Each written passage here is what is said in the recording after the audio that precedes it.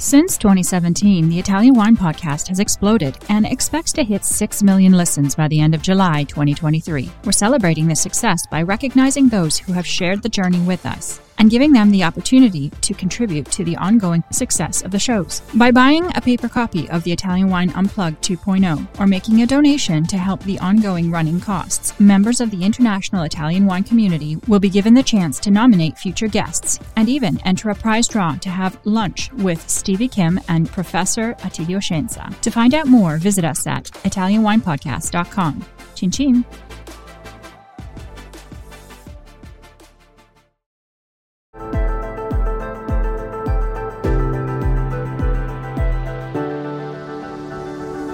Welcome to the Italian Wine Podcast. I'm Cynthia Chaplin, and this is Voices. Every Wednesday, I will be sharing conversations with international wine industry professionals, discussing issues in diversity, equity, and inclusion through their personal experiences working in the field of wine. If you enjoy the show, please subscribe and rate our show wherever you get your pods.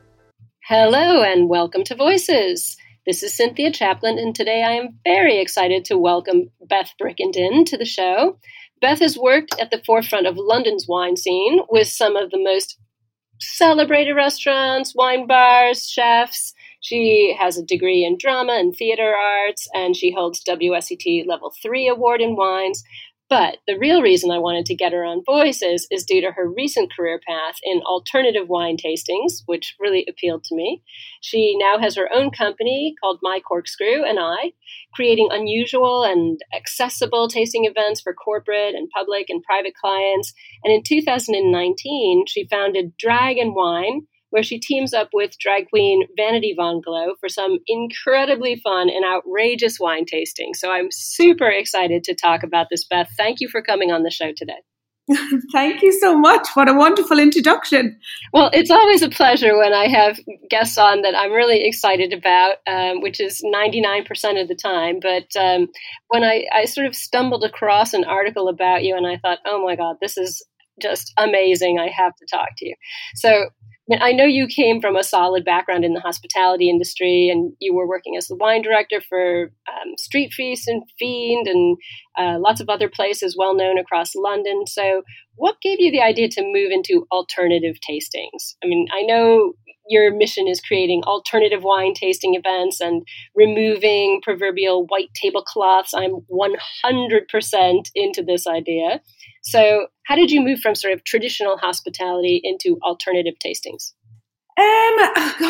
Well, I suppose I have always found the humor in hospitality and the characters behind hospitality and the characters that are guests. So I've always found this really interesting sort of thread of theatre in amongst all the hospitality sort of spaces that I've worked in. But particularly Street Feast sort of nurtured a lot of creativity for me. So Street Feast was a really interesting job that I had. And what we used to do was take over big derelict car parks and warehouses, and we'd build these big street food venues. And within them, we had these lovely wine bars. And what we used to do was serve sort of incredible, first growth Bordeaux's and Riedel glassware, but in these really interesting spaces. And I think I loved that sort of dichotomy between luxury and these really interesting sort of theatrical, rough around the edges kind of spaces. And that sort of spurred on this creative drive to combine the worlds of, luxury and creativity and theatre and humour. And I always wanted to make wine accessible, and that sort of helped me spur on these sort of creative events. Well, it's such a great idea. Anyone who listens to me regularly knows that this is one of my big bugbears, sort of taking the pretentiousness out of wine, and it's meant to be fun. We've been drinking wine, sharing wine for thousands of years. It shouldn't be this stuffy thing. How did you originally get interested in wine? I know you're from the west of Ireland. How did you get to London and get interested in wine? Well, I had my first job in hospitality when I was about 14 years old. So I think we all did. Yeah, worked pulling pints in the local pub at 14, and I worked in hospitality since then, all throughout university. And I studied theatre and then came to London, and like every struggling actor, worked in hospitality. And whilst I was in London, I realised you could have a career in wine and you could study it. And I fell in love with it. And I fell in love with the theatre of wine. I think wine is inherently theatrical. The sort of rituals and theatrics of opening a bottle and the descriptors and just the nature of wine. And it all kind of came 360 for me with theatre and with wine, and spurred on this sort of hilarious career that I've created for myself, really. But yeah, London has nurtured that creativity, and it's an incredible place to test out ideas that you might have. It's really fantastic. It's just a melting pot. Well, I loved the years that I lived in London, so I completely understand. It is much more of a free space in terms of giving you room for a creative voice and experimenting. I love what you said about wine being theatrical. I think that's really true, and we tend to forget that, the joy of the actual acts of opening the bottle and pouring and sharing and tasting. But now I have to get to the crux of this, because I'm trying to be calm, but I really have to hear, how on earth did you come up with Dragon Wine? I know, you've been doing these things on Amazon Prime with the Three Drinkers. I am a huge fan of the Three Drinkers. I've had Helen and Nicklin as a guest on Voices in the past. So is that where you met Vanity Von Glow? What's the backstory here? How did we get to Drag and Wine? So Vanity and I have been friends for a long time, actually. So we would have met when I first came to London. My brother, Duncan Brickenden, he was the artistic coordinator for Pride in London. And he is an incredible musician. He's a pianist. And whilst he was studying in the Royal Academy, he was accompanying a lot of musicians and a lot of the drag queens in Soho. And me, being the younger sister who arrived in London, spent many a night hanging around the pianos, wigs flying everywhere, and holding the bar up. So I've been infiltrating the drag queens of Soho for about 12 years now altogether. And Vanity and I became very good friends. And Vanity is this incredible drag queen from Scotland as well. So has a brilliant Celtic lean into humour, very witty, and an incredible sort of theatrical, fantastic voice, sings live, and really into food and wine.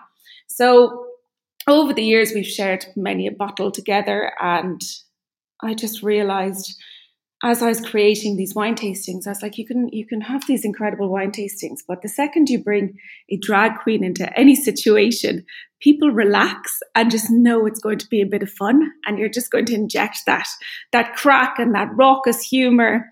And we just started to test it out, and then went from there. Such a great backstory. I love it. This is wonderful. And I didn't realize that Duncan Brickenden was your brother. So kudos to him for being the coordinator of London Pride, which is one of the biggest in the world and one of the most important and inspirational. So give us a quick peek into a Dragon Wine event. Who are your guests? How do you run the tastings? What's the banter like between you and Vanity? How does this go? I mean, I have got to attend. That's definitely on the card. Oh, we'll get you over. Absolutely. So we do shows for anywhere from sort of small, private, 20 guest shows where we might be doing super Tuscans, all the way up to shows where we'll be doing a tasting for 250 people. So there's a real spectrum that we work with. Are you enjoying this podcast? Don't forget to visit our YouTube channel, Mama Jumbo Shrimp, for fascinating videos covering Stevie Kim and her travels across Italy and beyond, meeting winemakers, eating local foods, and taking in the scenery. Now, back to the show. And we've sort of mastered adaptability. We have a structure of the show and of the tasting, but really it's Vanity and I ad-libbing and playing with our audience. So we'll taste through a structure of wines and we'll use, the WSET as a kind of backbone to teaching people how to taste, although we definitely diversify quite a lot from the language. But we have a very sort of set structure and we've really refined it. But everything sort of in between, all the meatiness is very much based on our audience and our guests and size of our audience and how much we play with them. And then the banter between Vanity and I is a lot of fun. Because of the nature of our friendship, we tread the line with each other a lot and we surprise each other a lot and we have a lot of fun together. And our whole thing is about being friends with the audience and accessibility there. It's not us presenting to the audience. It's us enjoying the show and the wine with the audience and very much interacting and engaging.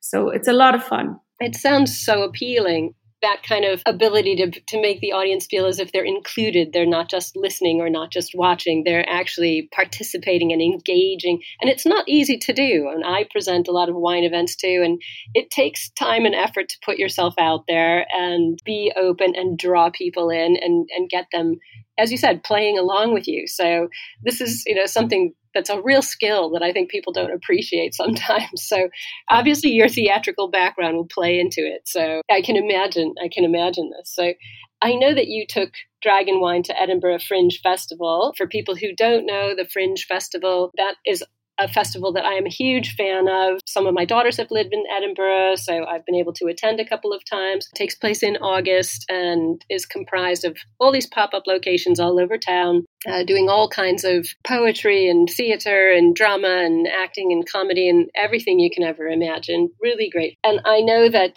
you went last year and you're scheduled to go this year, so you must be going shortly because I know it opens soon. So tell us how it went last year, what the reception was. The Edinburgh crowd can be a tricky crowd. How did it go for Dragon Wine at the Fringe last year? It was brilliant. It was, we had no idea what to expect. And I suppose that's the risk you take with the Edinburgh Fringe, but it's also fantastic because it's the perfect place to test out your material and see how people react to it.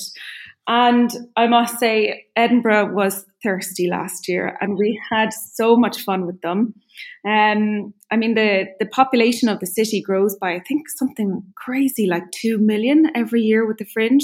But the thing about the Fringe and the wonderful thing about the Fringe is that people who go to the Edinburgh Fringe go with a fantastic attitude towards shows and an incredible open-mindedness. And there's a sense of adventure with people who go to the Fringe, because a lot of the Fringe is you walk off the street into a random little spot and you don't know what you're going to get in terms of performance, and it could be awful, it could be fantastic. So when you go, you have to have this sort of this open-mindedness and that sense of adventure of unknowing. So we loved doing the Fringe last year and we're going back again this year, and we're doubling our capacity. We're in a new venue. We're going to get in some guest performers this year as well. We're working with some new wines. So we're really, really excited. And I think the Fringe just brings this incredible energy to Edinburgh. It's fantastic. It really is. It's one of my favorite things to do, and just the opportunity to be completely spontaneous for a few days and pop in and out of various things. So how does it work for Dragon Wine? Are your audiences wine tasting during your performance? What kind of wines are you dealing with? Who's going to be your guest performers? Or if it's a secret, we won't blow the surprise. But how does it work? Like, how does it actually function? Because I've been in some of these places. Some of the venues are tiny, some are big. How are you doing wine tasting? So we tend to work with restaurants or sort of venues that have the capacity to host wine tasting. So less of a kind of theatre style venue where people are sort of facing us. I much prefer to host in big restaurants with Tuscan tables that have people in groups that will then engage with each other as well. So it brings a little bit more life to it, and it's less of us presenting and much more sort of people engaging with each other as well. And we incorporate a lot of our venues sort of narrative and style into our show. So last year we worked with a gorgeous Italian restaurant called Mono. Unfortunately, it has closed. But we worked with Liberty Wines predominantly and had some fantastic Italian numbers. We worked with Donna Fugata, so Sicilian wines. A fantastic winery, I have to say. Fantastic winery. And we worked with Amano as well, that winery from Puglia. Yes. So we did some great sort of off the beaten track Italian wines, and people would taste 3 per show. So, we'll kick off, we'll do a white, a rosé, a red, we'll do a really fun wine pairing in there as well. And then we do tasting note competitions, but we try and work in collaboration with our venues to make sure we get across the narrative of the space as well. And I find that's really, it's fantastic because it means every different venue we work with and every space we work with creates a different show. So this year we're working with a venue called Monbado. So it's in the Hilton, in the Doubletree Hilton, which is in the shadow of the castle, which will be fantastic. We're really looking forward to a new venue, a new space. It'll be 100 capacity. So when we have a packed out show, you can imagine the energy is great. And we'll have some fantastic guest performers like other local drag queens, but also we'll bring in some local fringe performers as well who can promote their own shows. They can come in and do a little set or come in and have a glass of wine with us and the audience sort of thing. So yeah, we're switching it up and testing some new bits out this. That sounds fantastic and exciting. I mean, I love the energy in your voice when you talk about it because it's not easy to do, to perform. People don't really realize how long the Fringe goes on for, and to have a tasting element in there. I love the wine tasting notes competition. That sounds fun. It's a lot of fun. Yes. So last year we were doing it that we were handing out these little tasting cards and people were writing down their tasting notes and we'd collect them and read them out. But people would also write in their accents. So it would be really fun to read out tasting cards. This year we have a live feed. So people will have a QR code on their tables and they'll be able to send in live tasting notes, which will come up on this big feed that we'll be able to read out. So it's a lot of fun. They can write tasting notes on the wines, on Vanity, on myself, and on each other. It becomes quite hilarious. That sounds epic. I'm delighted about this, and I hope it goes really well. I will definitely be telling my little clutch of Edinburgh friends and family and colleagues that they need to check this out since I can't get there this year. But what's coming next for Dragon Wine after the festival? I'm sure you'll be exhausted for a while. How are you going to grow this incredible idea? It's an amazing brand. How are you going to move it forward? What are your hopes and dreams for next moves? So we're testing out a new show this year as well. We're sort of on the sidelines of the Fringe, on the fringes of the Fringe. We're testing out drag queen whiskey tasting. Ah, okay. Yeah, we're diversifying a little bit. So we're going to test it out, see how it goes. We're going to link up with 2 fantastic whiskey makers and suppliers in Scotland and see how we get on. And I think we'll work from there. But we've streamlined and we've refined our show, the Drag Queen Wine Tasting. And I suppose the next move next year is we're looking at heading international, which will be difficult because Vanity is always known as internationally ignored superstar. But if we go international, she won't be internationally ignored. I think that might be something she's willing to drop if you shoot to fame. I think yeah, she can have that one. So we're going to diversify a little bit into spirits as well and look at international shows and just keep growing, keep developing, keep adding new material, keep working with new with new wineries and suppliers as well. That sounds amazing. I can't wait to see where this goes and how it grows. I hope that it does turn a little more international. I can see this being a Vegas hit for sure, but lots of other ways to grow upwards and outwards with this amazing idea. And I can't thank you enough for being so creative, so open, and so accessible, bringing people in. I loved what you said about letting them walk away from the framework of the WSET tasting structure, which is, just that. It's a good framework to learn from, but the fun and the excitement comes when you start to make it your own. So I'm sure you have done that. And I'm really looking forward to catching up with you in person as soon as I can make it to London or to Edinburgh. So all our very best wishes. Oh, thank you so much. Likewise. And thanks for coming on today. Absolute pleasure. Thank you. Thank you for listening, and remember to tune in next Wednesday when I'll be chatting with another fascinating guest. Italian Wine Podcast is among the leading wine podcasts in the world, and the only one with a daily show. Tune in every day and discover all our different shows. You can find us at ItalianWinePodcast.com, SoundCloud, Spotify, Himalaya, or wherever you get your pods.